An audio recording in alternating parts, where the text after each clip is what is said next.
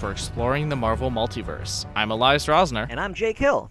And this week we are discussing our book club book of the month, and that is Supervillain Team-Up, M.O.D.O.K's 11. Excelsior. That book is written by Mr. Fred Van Lente, drawn by Francis Portella, inked by Terry Pallett, with colors by Guru FX, and letters by Nate Piekos. So I knew nothing about this book. I didn't even know it existed before Jake had introduced it to me. And I want to know how this thing came about. Jake, please help me. I regret to say that I only can help you a little bit with that. Oh, no. I don't know who commissioned this and why, but I can tell you a little bit about the creators because I am a big fan of Fred Van Lente. All right, feed me that Van Lente knowledge. As I talked about in our episode where we talked about our experience with Marvel, there was a period where I didn't read any comics at all. And I started reading them again in college. And I ended up, and this is ready for an embarrassing podcast confessional, Elias? Let's do it. As an undergraduate, I majored in philosophy. Yeah. There was just wonderful philosophy. I went to the College of Worcester in Worcester, Ohio, and there was wonderful philosophy department there. And the professors were all really great, and I took some classes, and I fell in love with them, And my advisor was this really cool lady, really cool professor, whose name was Liz Schultz. And I remember going to Liz Schultz's office, and she told me about how she used to listen to The Cure in the 90s, and that's what got her into philosophy. And I thought that was the coolest thing in the world. I was 18. And then when I was looking at her bookshelf, and she had comics on it, and this blew my mind, and I asked her about it. And the comics were Action Philosophers by Fred Van Lente and Ryan Dunleavy. And even though I wasn't reading comics, I ended up reading that. And then, much to my surprise later, just as I'm getting back into Marvel earnestly, Fred Van Lente is writing The Incredible Hercules. And I go back and I find out that not only did this guy do like edutainment kind of comics, which I will talk about and stand behind, but he just also did awesome superhero stuff every so often. Usually kind of humorous and political in tone. And I could talk a little bit more about Fred Van Lente specifically, but this was not your first experience with him as a writer, right? No, this was not. I think my first Van Lente book was Ivar Time Walker over at Valiant. Oh, great one. I love that one. Yeah, I wish Ivar was still around a little bit more. I even went so far as to track down, I think, the first 7 or 8 issues of the original Ivar Time Walker. And, also kind of good. 99-cent bargain bin, and I'm missing just a couple issues, and so I'm holding off until I get them all so I can read them all at once. I've read that series. It's actually, a lot of the Valiant stuff is feels dated and we make comics in a different way now kind of way. Mm-hmm. But Ivar's a real fun read. That's a real imaginative, crazy book. Well, so I didn't know this specifically, but I found out that Fred Van Lente's biggest comic book influence, I'm not surprised to learn this, is actually from a favorite series of yours. Oh, I have no guesses. And that is Howard the Duck. When he was a kid, Steve Gerber, creator of Howard the Duck, was his hero. And Fred Van Lente's modeled a lot of his books after Steve Gerber style, and that makes a lot of sense because Steve Gerber was similarly a funny political writer, right? He wrote political humor in the 70s, and he was really into druggy counterculture stuff. Yeah.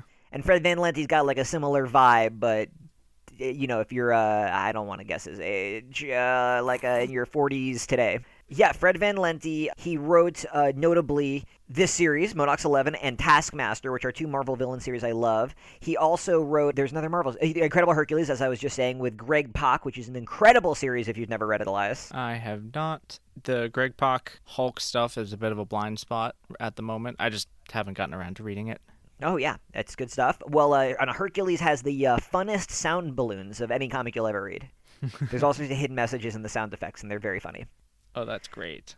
Yeah, it's a real fun one. And then he went on to work for Valiant for a while, including doing in the reboot 2012 new version of Valiant that we have today. He did the original run of Archer and Armstrong, which is a real favorite of mine. I just came out at a fun time in my life when I was working at a comic shop and loved that run. But he's probably best known for doing a lot of nonfiction comic work. He's done the Action Philosophers. He teaches philosophy and does their bios through a comic book, and he's got Action Presidents, which is does a similar thing. But my favorite nonfiction thing he did is he wrote something called the Comic Book History of Comics. Oh, that was recent. Yeah. Or they re-released it recently. They recently re-released the issues because I believe it came out in like a weird magazine format originally, and then it came out in trade, and then it came out in proper comic issues, unless I'm much mistaken. I think that's how it went, yeah.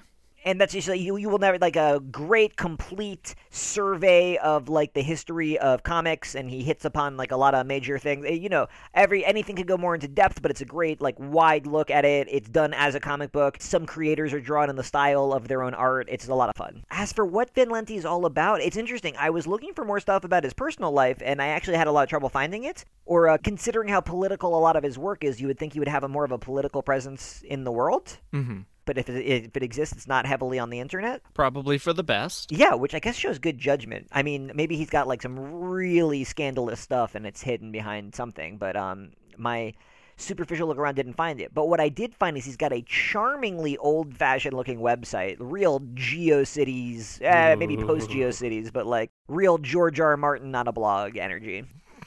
Somebody who listens to this podcast got that reference, and they feel really seen right now. We see you, Jim. Interesting guess. But anyway, what I did find on Fred Van Lente's charmingly old-fashioned looking website was he's got a page called How to Format a Comic Script. And he opens it by saying, I have been very flattered over the years to be complimented on the way I format my comic scripts. He describes how he tracked down Steve Gerber's Howard the Duck scripts as a kid, and they inspired him to write comics. And how he's got a particular style, and just like a lot of artists that he works with go out of their way to tell him that he is a nice scripter. So he created a Microsoft Word format, and you can download it off his website. That's pretty rad. And I just bring this up because Fred Van Lente really, truly strikes me as a guy who truly loves comics, just like one of those comic creators who loves comics as an art form. And you could offer him $1 zillion to write something else, but comics are what he loves. He's going to stick with it, and he takes it real seriously. And he seems like a real generous creator. A lot of people who have worked with him have enjoyed the experience and want to do it again. So I love Fred Van Lente. He was a fun guy to discover when I wasn't as into comics, doing his nonfiction stuff, and he's always done interesting stuff since then that has always made me laugh and learn. And that's my little spiel on Fred Van Lente, Elias. I think that's a very nice way of putting it. Now, I'm retracting that statement because it's a stupid statement. Well, I thought it was nice, but that's because you were complimenting me. Anyway, he does this comic, particularly, M.O.D.O.K's 11. He does it with Francis Portela. Do you know much about Francis Portela? No. He's... the only creator on this I recognize are Nate Piekos and Guru FX, and that's because they are Marvel mainstays for coloring and lettering. Francis Portela is one of those guys who's always been around, but I don't seek out his work, but I often encounter it, and I'm usually delighted. He was a Marvel Knights guy. He did Black Panther, and he also he did something. I think he did some Spider-Man and some Heroes for Hire stuff in those early 2000s, and a lot of that art I think is some of the most poorly aging art. Like even worse than the bad 90s stuff is that early 2000s stuff. Yeah, that's when the computer started to enter in, but people didn't quite know how to use it, and also the programs weren't quite there. So we have that approximating experimental stuff, some of which is really cool and some of which really fell flat. Yeah, and you'll see that with some of the coloring work, does that real weird early computer stuff, and I think that didn't do his art any favors. But honestly, of a lot of the artists from that era, I feel like he acquits himself the best. Not the best, that's a bold statement, but his art has aged better than a lot of his contemporaries. I think a lot of it is also that era of art, and I'm going to, someone might be able to find some receipts and prove a time I was wrong, but from what I remember, having read some of his work recently, it's not very cheesecakey. Is a word that I hear get used. The women aren't scantily clad with, boobs that can defy gravity, which was a real trend of those early 2000s art, and he generally has like more of a kinetic, old school meets Quentin Tarantino feel. Like if John Byrne was drawing Pulp Fiction. Yeah, I feel that. Yeah? Is that too much? I don't know where to put Francis Portela in like the pantheon. I like him a lot. He recently, I guess I should have mentioned, recently he moved to Valiant and did Archer and Armstrong and Ivar Time Walker and Faith. He co-created Faith, in fact, and that's the art in that series in particular was celebrated. I believe he was Eisner nominated for that, in fact. It's possible. I mean, it has been. It was less than a decade. So from M.O.D.O.K's 11, which came out in 2008, to Faith, I think Faith was 2014. That sounds right. Let me double check that. Faith has been off the stands for way too long. Valiant's kind of a mess right now. What is Valiant doing? Come on, Valiant. No, 2016. Yeah, so that's not a short. Oh, no. I'm sorry. That's the ongoing. That's not the original miniseries. Not the original mini. The original mini was. I also don't know if he did, because Faith was introduced in another book. In Harbinger. In Harbinger, and then spun out. But yes, it was the original, also 2016, just earlier in the year. No, that makes sense. But the art looks completely different. I don't think completely different, but much improved. He's refined his style, and the colorist really agrees with him. The colorist does a lot of heavy lifting on that one. And I really like Guru FX. I like the way they currently work, but this definitely has that early it's not even early 2000s, just that 2000s sheen that makes everything kind of look like they're clay plastic dolls. Yeah, and it's a little bit overdrawn. Like, costumes have too many lines, and there's too much just busy work. They're not confident to... I guess because they know the coloring is so ugly, they don't want to leave these big flat expanses to be colored in. But they also don't want to fill it in more like they would used to with cross-hatching and inking, less reliant on that to fill in the shading, because the colorist can now take over that job. Rough time for comic art. And we're talking about a book from 2007, M.O.D.O.K's supervillain team-up, M.O.D.O.K's 11. So, Elias, you didn't even know this book existed, right? No idea. Hell, I didn't even know 90% of these villains existed. Even more. Oh, and we'll talk about some of my favorites. Yeah, we'll talk about some of them. But did you like the series? Oh, I loved it. Yeah, this is what I figured you're about, right? You want the weird miniseries that aren't part of something larger, but really stand strong. If they've got a clear mission, they come in, they do their job, they leave, and they have fun doing it, or they just do something super well. I think that's definitely something that I'm all about, and M.O.D.O.K's 11 is something I am all about. And before we keep going, I have to make a confession that I did not realize the connection between the title M.O.D.O.K's 11 and the classic crime heist movie Ocean's 11. Oh, no? I'm an idiot. That's even better. Then you just got really surprised. Yeah, I was totally surprised. I got it, and I was like, oh, this is what they're doing. I'm here for that.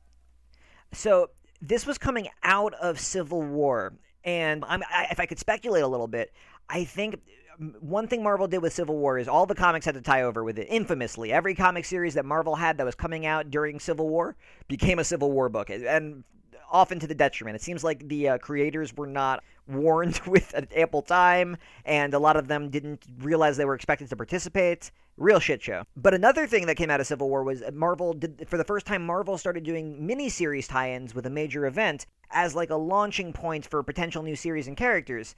A real dud of a series was the Heroes for Hire that premiered during Civil War. Do you remember that series, Elias? Nope. Yeah, neither does anyone else.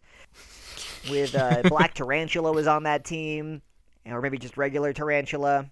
They're both. That was not a very successful book. But because of that climate of willing to really try wacky new things, I think this probably was a pitch by Fred Van Lente, and Marvel was like, you know what, let's try it and see what comes out of it.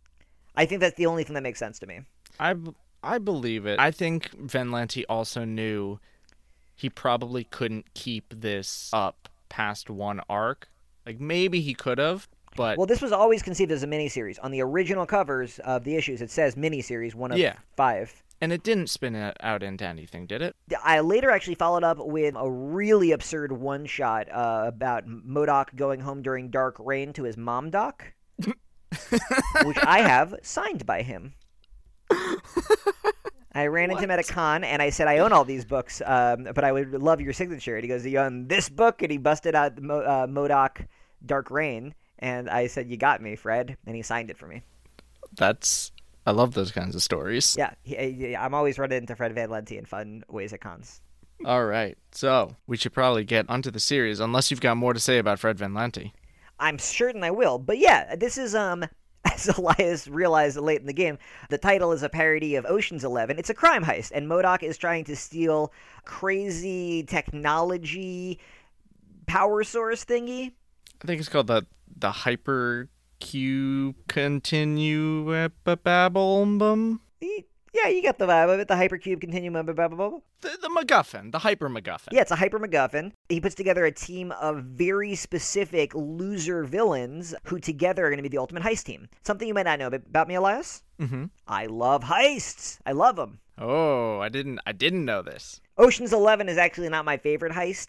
As heist movies go, I always feel like Ocean's 11, the heist looks so expensive. If you're spending that much money on a heist, you might as well just keep the money. Oh, that's fair. But give me a Fast and Furious 5, or even, if you want a good Steven Soderbergh, a Logan Lucky. Now, there's a heist. Ooh. See, I'm a big fan of the original Ocean's 11. The original is cool. Yeah, I just don't think Brad Pitt, whatever, you're not that cool, Brad Pitt. No. George Clooney, whatever. I see you, George Clooney. Go back to space with Sandra Bullock where you belong. Are we really just going to rag on George Clooney now? Can we just spend the rest of this time ragging on him? I'm sorry, George. I know you don't listen to this, but he was like not in my bottom tier list of Batmans. That's fair. I mean it's a pretty short list. I can find Batmans. I got Batmans on Batmans, but we're not talking about Batman. We're talking about M.O.D.O.K and other and villains that Batman wouldn't even notice. Yo, who we got?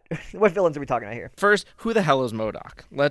For those who do not know who M.O.D.O.K is, let's kind of set that stage. I mean, the book does actually a very good job of giving us all the relevant details. So if you have no idea who this giant head with tiny arms and tiny feet floating in midair, little baby feet. If you don't know who he is, then you could pick it up pretty fast. In fact, this is kind of, in my opinion, the definitive telling of M.O.D.O.K's origin. I don't think it's ever been done better. Yeah, it's short, it's simple, and there's a darkly ironic twist to it in this, which I like. Yeah, it's a little sad. Poor what's his face? You feel bad for George? Yeah, George Tarleton? Nah, that guy was a creep. Poor schlub. I thought that guy was a creep from the beginning. Making him a giant head with little baby hands did not make him less creepy. No, it did not. Made him more creepy, in fact. I just thought he was kind of sad at the beginning, and then when he became giant baby head, that's when he became super creep. So the thing about M.O.D.O.K is that M.O.D.O.K is one of those villains that looks preposterous in only a comic book Saturday morning cartoon kind of possible way. Yeah. He's a giant head, which we've said a number of times, but just if you don't know what M.O.D.O.K looks like, we're really not overselling what a giant head he is. He's so big. And his hands are so small and his feet are so small, and he floats on a little rocket chair because he can't move because his little feet can't support his giant head. He's never appeared live action before because... for good reason. Well, just whoever can crack what you would make M.O.D.O.K look like is going to be a genius. Generally, he's fought the Avengers, Captain America, those guys. And he kind of vacillates between...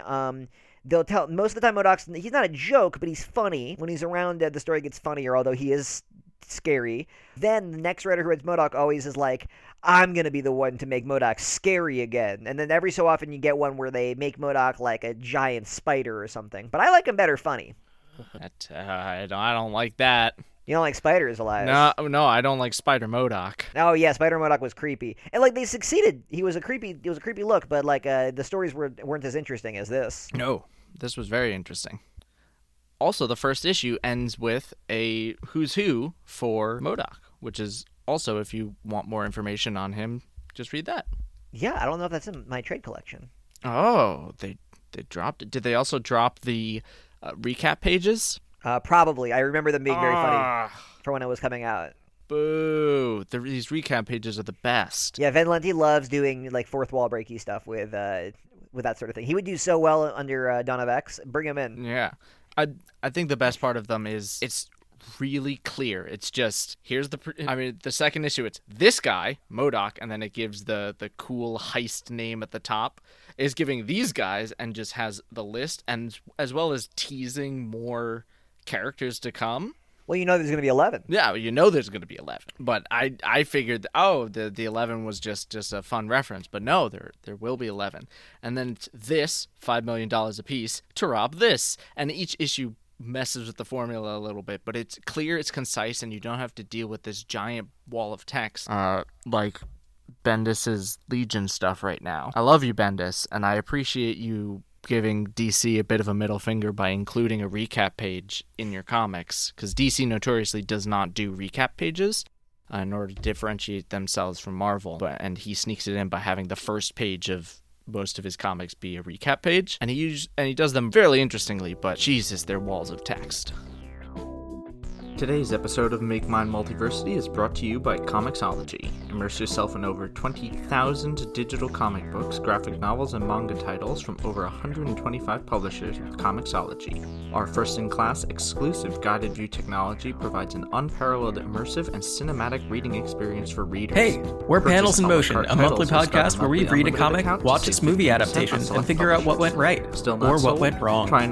We focus on a wide variety of non-superhero comics. 1 month will be an American independent comic like The Mask or Kingsman. The next will be a European comic like Persepolis or Tintin. And the next will be a Japanese manga like Lone Wolf and Cub or Silent Voice. I'm a writer. I'm a director. And I'm a cinematographer. So we all have different perspectives on why an adaptation might or might not work. We're also a show where a discussion of Middle East education or the sexual revolution can take place alongside a discussion of the pros and cons of Jim Carrey's face. There is truly something for everyone. So check us out. Go subscribe to Panels in Motion on Spotify, Apple Podcasts, or Stitcher.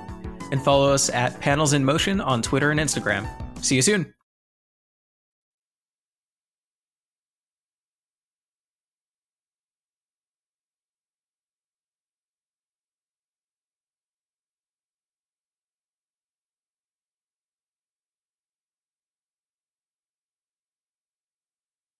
I want to ask you, Elias, where do you know M.O.D.O.K from originally? Not originally, but just what's the definitive? Why does M.O.D.O.K stick in your brain? I'm trying to think. I want to say this '90s Spider-Man cartoon. I think M.O.D.O.K was in that. I'm pretty sure you're right. That or Avengers: Earth's Mightiest Heroes. I'm certain he was in Earth's Mightiest Heroes. He was very memorable for that. Those were the places I saw him. I remember him because he was a playable fighter in Marvel vs. Capcom 3. And just what a weird pick. And if you've never played, have you ever played Marvel vs. Capcom? Yeah. I have never played it because I'm a crap fighting game player. The only one I will play is Super Smash Brothers. But I have watched my friend play. I've watched him play so much of that in high school. In the third Marvel vs. Capcom, the one that has M.O.D.O.K in it, just all the Marvel vs. Capcoms, they shout the names of their moves very notoriously. M.O.D.O.K's voice in that game was so creepy, and some of those lines burned themselves into my brain. I can remember him going, "Psionic Blaster!" in a raspy voice. That's how I never forget. It's awesome that they included him in that game. Really keeps M.O.D.O.K. We haven't even said what M.O.D.O.K is. M.O.D.O.K, his name is an acronym. We buried the lead here. Why do they call him M.O.D.O.K? Well, they call him M.O.D.O.K because his name means mental organism designed only for killing. Yes, there is a 4 in there that is not part of the acronym. Real Calvin and Hobbes, gross is an acronym for get rid of slimy girls. Not good acronym work, guys. But when M.O.D.O.K was not intended to be a mental organism designed only for killing. Yeah, he was intended to be a mental organism designed only for computing. Yeah. By a crazy scientist cult. Yeah, so M.O.D.O.K is kind of often the definitive face of Advanced Idea Mechanics, or AIM, who are the Marvel villains who often dress like psychotic beekeepers. No, nuclear disposal. Oh, I guess that makes sense. They always like beekeepers to me. Not enough mesh. Yeah, I should know better. My girlfriend's family actually keeps bees. Oh. Yeah, we used to, in the before times, we would get fresh honey back in the day. That was great. I mean, M.O.D.O.K does look a little bit like a bee smoker. You're right. Wow, I think you just opened my third eye, which is where M.O.D.O.K's Psionic Blaster came out of. Yeah, so this comic opens with M.O.D.O.K's origin as he's getting built by AIM to be a mental organism designed only for computing. And it turns out that M.O.D.O.K is this loser named Fred Tarleton. Fred is dating a woman who in this comic is only identified as Monica. Did you recognize who this character was, Elias? No, but also they weren't dating. They slept together once because she felt bad for him and was like, I need a lay. You're right, and she even talks about how she does this compulsively because she also did it with a loser in college named Bruce Banner. Oh, yeah. Which I really like Bruce Banner being brought down to George Tarleton's level because both those guys are creeps. Anyway, that woman Monica is Monica Rappaccini. See, I don't the name is familiar. She is also known as the Scientist Supreme of AIM, and she was the villain in Jeremy Whitley's Unstoppable Wasp.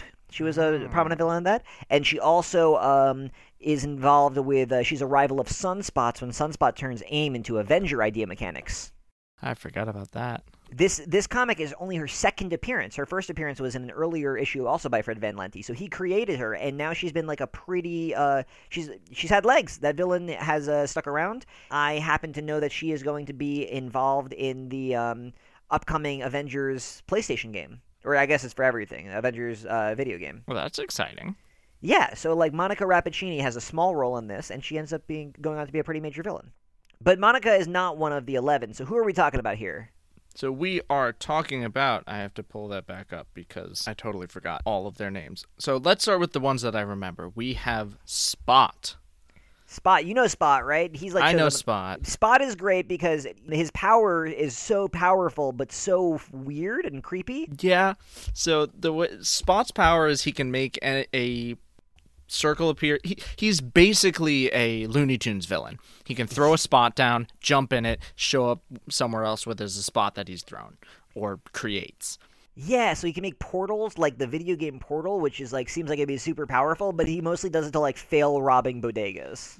I love Spider-Man villains that are like, what if we gave a real idiot really cool powers and then they don't use them that well? I just think that's fun. Yeah. However, the big twist with Spot is that his powers, he walks through it and he shows up in the negative zone. Not the negative zone, the dark dimensions, which is basically all of your nightmares times 12. And he has to pass through there every time, which is kind of messed up.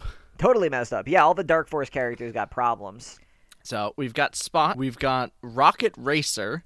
I know nothing about this guy. You know the Rocket Racer? He's from Spider-Man. He was in the 90s. He's got mommy issues. His mom is also in a coma. Oh, yeah, that was like some Vertigo shit, right? Where, like, I feel like Vertigo villains are always, like, doing creepy stuff with ill relatives.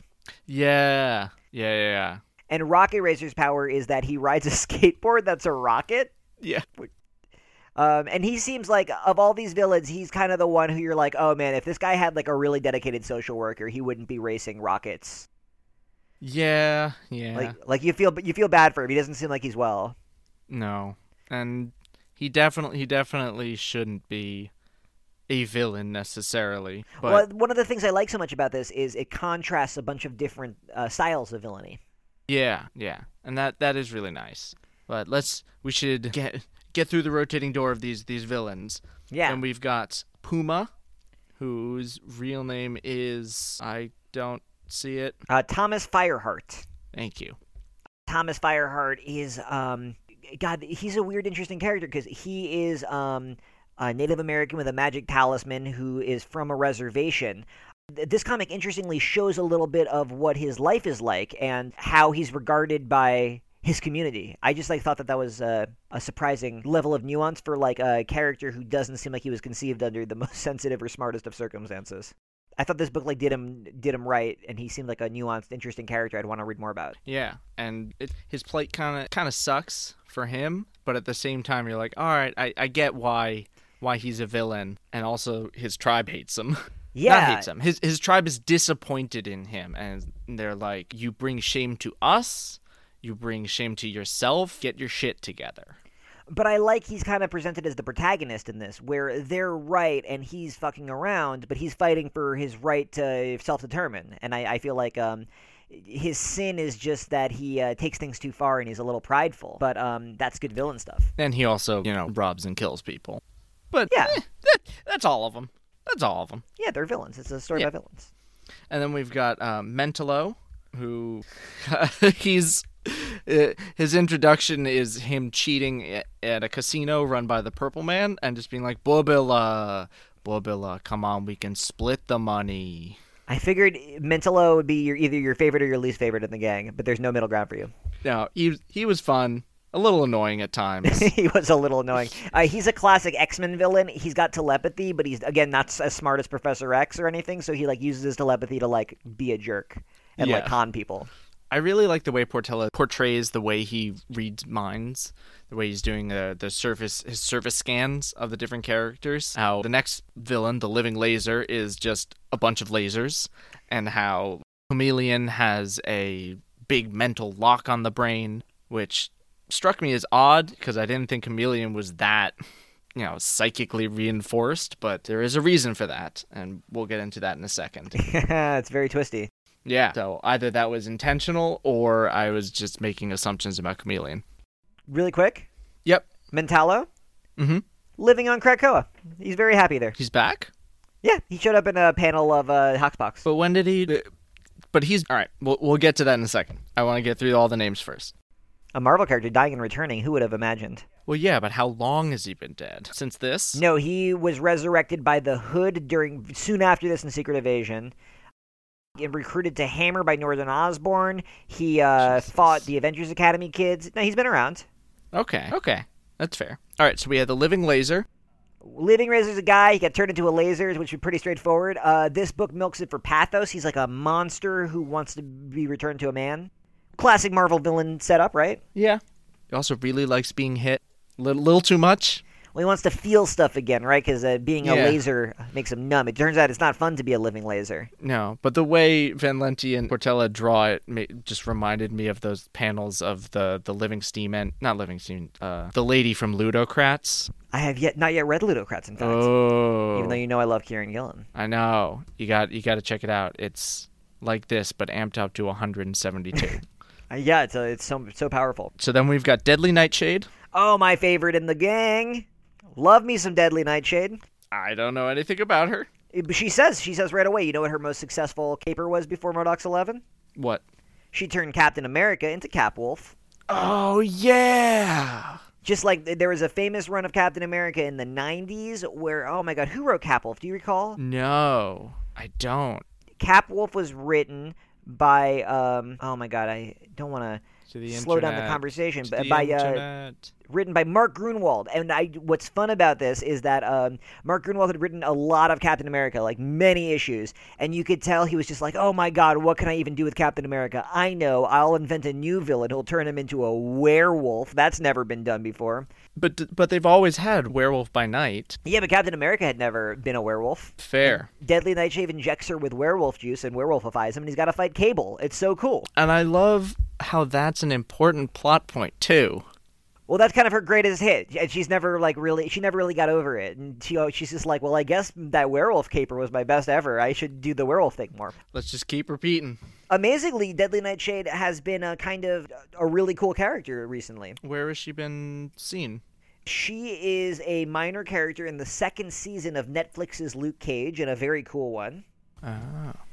She ended up being one of the main characters in David Walker's underrated Avengers. Oh my god, it was the worst title I've ever heard for a series. It wasn't Occupy Avengers, was it? Yes, Occupy Avengers. Thank you. Years after the Occupy Wall Street movement. Yeah, that was a pretty garbage title. But Deadly Nightshade is one of the main characters of that, and by the end of the comic, she becomes the new Nighthawk. Oh. And currently in Marvel continuity, Deadly Nightshade, a.k.a. Tilda Johnson, is Nighthawk. That's pretty cool. Yeah, so she's like around. This was kind of the beginning of a comeback for her. All right, so we got two more. Well, yeah. Technically. We got Chameleon. Classic. Spider-Man's first supervillain. Yeah. That's his claim to fame. He can make himself look like anyone else. I don't know if he can change his voice too, right? Of course. Naturally. He's great at it. He's the master of disguise. He's Kraven the Hunter's secret brother. That's the thing about Chameleon. But we're not getting into that now, but... When I was a kid at the library, they had this, like, Spider-Man on the computer game that was like a stamping and drawing, make-your-own-comic thing. Yeah. And you could make them move a little bit and animate them in a primitive way. And the different villains were always my favorite. I loved watching Scorpion move, and I remember there being, like, a Venom. And then there was Chameleon, and every time he moved, he would turn into one of the other villain models in the game, and I thought that was stupid. If you played if you had a Spider-Man art game and want to remind me what that's called, you'll make me very happy and nostalgic. Please tweet at me, and I will. You'll be my new Spider-Man buddy. Please do it. Yeah. All right. So finally, we've got Armadillo. He's cool. What's there to say about Armadillo? He's big. He's Armadillo. He likes wrestling.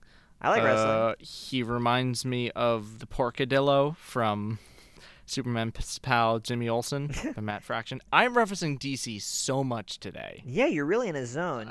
I'm really in the zone. This is the Marvel podcast.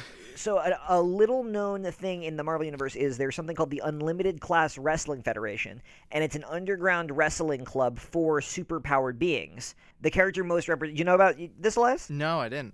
The character who is most associated with it is D-Man, is the reigning champ. who has been alternately. He's got half of Wolverine's costume and half of Daredevil's costume, and he's usually homeless. Oh my god. He's a weird character. Ben Grimm the Thing loves wrestling, and he often participates in unlimited class wrestling. That was actually one of the things he did for his bachelor party in a recent issue. Oh yeah, that's pretty cool. So Armadillo's part of that league. Yeah. I think he's a mid-carder. Poor Armadillo. He's 7'6". Poor Armadillo. Yeah, he doesn't really get treated very nicely in this. Yeah. And so the final two, rounding out our Ocean's 11, they are not revealed until issue 3 and 4, respectively. But we have our good friend, Monica Rappaccini, and the Mandarin, who's actually the son of the original Mandarin. Yeah, nastier than his old man. Also one less hand. Yeah. Although, which is a problem when your power comes from magic rings. Yep. I mean, you could always put 2 rings on one finger. The magic pinky rings, just double them up.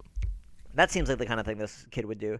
The Mandarin is always a villain that I understand why people don't want to draw him that way or call him that, but I like his 10 rings. I like that he's a international criminal mastermind.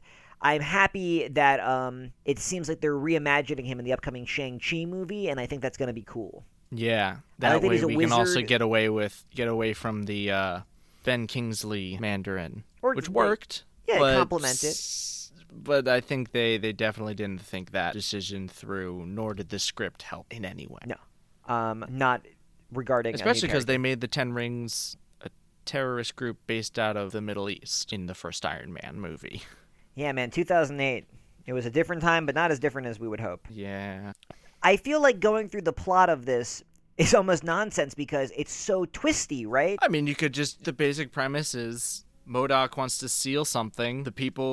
All of the characters don't know why, but all the characters also have their own motivations for what they want to do, who they want to betray, and what they want to steal. So it's always everyone's kind of in tension with each other until we reach the end, and everything kind of, all the dust settles, and we're like, all right, where do we stand? Yeah, well, it's just chaos is what it is, because Van Lente really gets in the head of all these different characters, and some of them have complicated motivations, like because they're betraying each other, because they're working for somebody's secret, and some of them have simple motivations. They just want money, or they're opportunistic, or some people are honestly trying to follow the plan because they're professionals.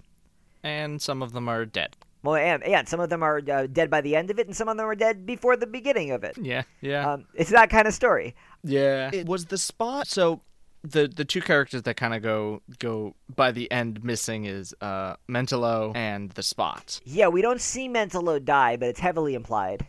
Wow, he gets pretty roasted. Oh, you know what? I'm completely mistaken. We do see him explicitly die brutally. I don't know what I was saying. But the Spot gets trapped not in the Dark Dimension. He gets trapped within his own spots by the Mandarin. He comes back by Mark Waid Daredevil. Okay, so he does return during the Daredevil run. I can't definitively tell you if he returns between those things. I know he's definitely in the Charles Soule run for a couple issues, and he's creepy as hell. Yeah, Spot is creepy and funny and creepy. Yeah, big old creeper. Yeah, and so it also turns out that Monica Rappaccini was sort of on the team because she was using the AIM's awesome android to infiltrate as a fake chameleon. But then the Mandarin had hired the Spot to steal the hypercube, the MacGuffin, and it's not worth it to try and recap the whole thing, but it's a lot of fun to try because it's so ridiculous. But in the end, once it's all done, all said and done, why was M.O.D.O.K doing this? Why was M.O.D.O.K doing this? Because he wanted to get back at his ex. He's just like an incel creep. What I love about M.O.D.O.K, and I actually I feel strongly about this, actually. I've talked on this podcast before about how I think that it makes so much more sense to have Thanos be a guy who got turned down by a girl and decided to kill the whole universe, because that is literally a problem plaguing America. Environmentalists taking things too far is not a problem really facing America. Yeah. So I just feel like I like villainy drawing from real evils of the world, and M.O.D.O.K just being a creep who hates his girlfriend makes him so evil. And he's pitiful, and you laugh at him. He's kind of fun to read about, but at the end of the day, you want him to get taken down by a hero because he's a disgusting creep. Yeah, but it's also, I love the way Van Lente and the whole crew tease out the ending. Like you're realizing it along with Monica as they show the equation on the board, like the different steps. You've got make product profit. Got one of those that we saw at the very beginning, and now we're seeing the actual train of thought as we're going. It's just such a great reveal. And it also ends on a MasterCard joke. Killing my greatest enemy, exquisite. Tricking my greatest enemy into paying me $1 billion to kill her, priceless. That's the last page for you? Well, that's the second to last page. Oh, yeah. The last page is today I destroyed my girlfriend, tomorrow the world. But like, come on, that's a pretty standard. That's a pretty standard. You just got to end it. But the final joke of the book is a MasterCard joke. Yeah, that's real Fred Van Lente stuff. He's a cornball. Did you have a favorite villain you were rooting for throughout this? I think I was rooting for Armadillo. Yeah, Armadillo didn't so do much. Sad. Yeah, he just wanted to make some money. He did nothing wrong. I could have argued for Living Laser, but I don't know. Living Lasers kind of gives me the creeps. I mean, I feel bad for him, but he's so divorced from his humanity. I love Deadly Nightshade. She's just so. She's the second for me. She's got the real but with this technology you can cure cancer. But I want to turn people into dinosaurs. That's like what her vibe is like. If you haven't seen that famous Spider-Man panel. I have. That's a great one. That's just like, right, she's just like, she could do all this amazing stuff, but she doesn't because she's freak. And I love her. Rocket Racer totally is creepy, but I love him. I love that he's just like a cool skateboarder who wants to drive bigger and bigger crazy vehicles. His death wheel. The big wheel. You don't remember that from the Spider-Man cartoon? No, I don't. Oh, you can't forget the big wheel. There was a great episode of the 90s cartoon about it. It's been so long. I don't remember the big wheel. He's worth pursuing. I think this miniseries is kind of trifling, but what I like about it is so many villains appear in it, and next time they're going to appear, if you ever catch Puma in a book now, you don't know how he's going to be written. Maybe they're going to really radically take him more seriously, or maybe they'll bring him in as a joke character or whatever. But now you got this like affinity for Puma, right? Kinda, yeah. If you catch him again, you'll be like, that's where Puma ended up. Or how I was so excited that Mentalo is on Krakoa because he's technically a mutant. Why the technicality? No technicality, just like he doesn't. His powers never feel mutantish because he's always just like it's psychic.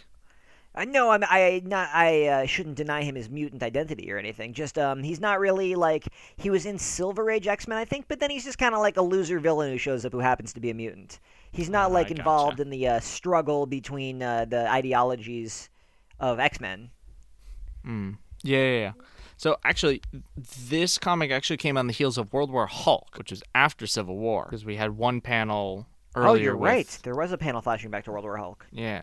Basic premise of World War Hulk. Hulk was thrown on a rocket off to a planet before Civil War so that he wouldn't be on Earth, because the Illuminati thought that would be best. He gets mad. The rocket blows up the planet. He comes back and is like, Avengers, I blame you. And... Which, fair enough. Fair enough. There's some retcons there eventually, but he just sticks around, beats people up, controls all of New York for a little bit, and then everyone forgets about it.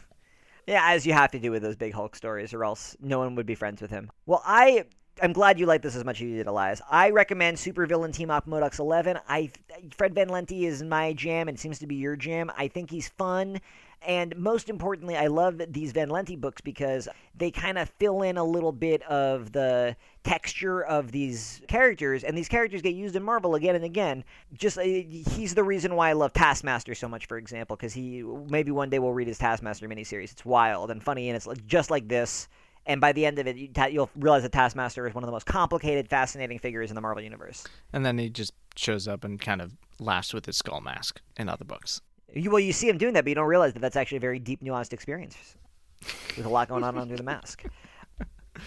I like books that are additive, that create more meaning going forward no matter what. Like, even if you're the only one who ever reads this book, it's always going to be true, and M.O.D.O.K will always be this petty bitch who hates his ex-girlfriend. Just like his most memorable appearance recently was in West Coast Avengers when he became M.O.D.O.K. Oh, I love M.O.D.O.K. Right, but isn't that M.O.D.O.K's just the sequel to this, right? He's straight lashing out at women around him because he blames them for his shortcomings, and then the sequel to this, he tries to make himself hot, and it doesn't matter. He's still got a wretched personality, it turns out. Who would have thought? Yeah, it's a great follow. Like, I feel like that West Coast Avengers reads even better after M.O.D.O.K's 11. I think it does. Maybe we'll have to go back and read all that. Introduce more people to the wonders of Jeff. We definitely, that's very much on my agenda. I think Jeff is wondrous. But to close this out, Elias, I love M.O.D.O.K's 11 also for the way it puts the spotlight on like the worst loserist, which is not a word, biggest losery Marvel villains. Do you have a lovable loser Z-list Marvel villain who you rep, who you just think is the best? I do. I racked my brain. I tried to think of one that might be, I don't know, I don't want to say more well known, but someone that's I guess more in the main universe, because this villain is not part of 616. Okay. But my favorite has to be the Bodega Bandit from Spider-Gwen. That's a great pick. I love the Bodega Bandit. The Bodega Bandit is the best, and I hope whoever picks up Ghost Spider, Spider-Gwen again, because that series better come back at some point. I'm disappointed that it has ended. I hope the Bodega Bandit makes a return as well. That's a fantastic pick. I love the Bodega Bandit. Mine is almost opposite in terms of like power level and stuff, but I still think he's a loser, and he's definitely less well known. Mm-hmm. And that is Blastar. Do you know Blastar? I think so. Blastar is traditionally a Yes. Fantastic Four villain. He looks like a big, he's like a big, hairy space wolf man. Yeah. And he can like shoot bombs out of his fists. I was first introduced to Blastar in a favorite comic of mine, the Abnett and Lanning Guardians of the Galaxy run, where Blastar is kind of the treacherous number 2 to Annihilus of the Negative Zone. And when Annihilus is defeated early in the series, Blastar tricks his way into becoming the de facto king of the entire Negative Zone. For the rest of the series, every time someone calls him by his name, which is often because they're always surprised to see him, and they go, Blastar! He always says, King Blastar, if you please. And then he blows somebody up. And I just love that he's like super powerful on Earth, but in space he's just like another weird superpowered loser. But he manages to kind of con his way into a position of power that he holds on to very desperately for a very memorable run. I think I only saw him when they did that Annihilation not Scourge, whatever that 4-issue event thing they did recently. I think it was called Annihilation Scourge. That one. Blastar was in that. Yeah, coming back from his King Blastar, if you please, days. Just a real, that guy did not earn that energy. I'll put it that way. Guy. No, he did not. He really rose and fell very, he was really like a meteoric rise and fall of Blastar. Love the guy. Poor Blastar. Well, speaking of Z-list villains, that transition doesn't work. Well, yeah, because our next book seems like it's hero focused, no? Yeah, well, kind of. So, next month, we are going to be reading a book that, for once, Jake has not read. I finally did it. I found one. Jake has not read, and I have read. Yeah, I've never read this. I'm excited to. I'm sure there are plenty that the two of us have both not read. But this book, it is a 4-issue miniseries from the early 2000s. It is called Bullet Points. Let me get the exact year. Sort of contemporaneously. It was written in 2006, 2007. So tail end of the year, around the same time as Civil War, or the tail end. It is what DC would call an Elseworlds story. Oh, I didn't realize. It was published under the Marvel Knights imprint. That I knew. That's all I knew about it. I knew it was a Marvel Knights book. No, I'm not going to say anything else. I want it to be a surprise and or a shock, or at least, I don't want to spoil it. Even if giving just the basic summary of the premise wouldn't actually do that. I'm excited to be surprised. it'd be interesting. And I'm excited to hear Jake's thoughts. I'm excited to hear all of your thoughts. And I'm excited to see my own thoughts when revisiting this. It is 4 issues. It is on Marvel Unlimited, probably also purchasable digitally, physically, if you can track it down. Spiritually, if you're feeling up for it. Spiritually. Got to really channel it. It may have been 5 issues. It was 5 issues. I'm wrong. I'll say, yeah, 5-issue miniseries by J. Michael Straczynski and Tommy Lee Edwards. Bullet Points is our next book club book of the month for next month. See you there. See you there. See you.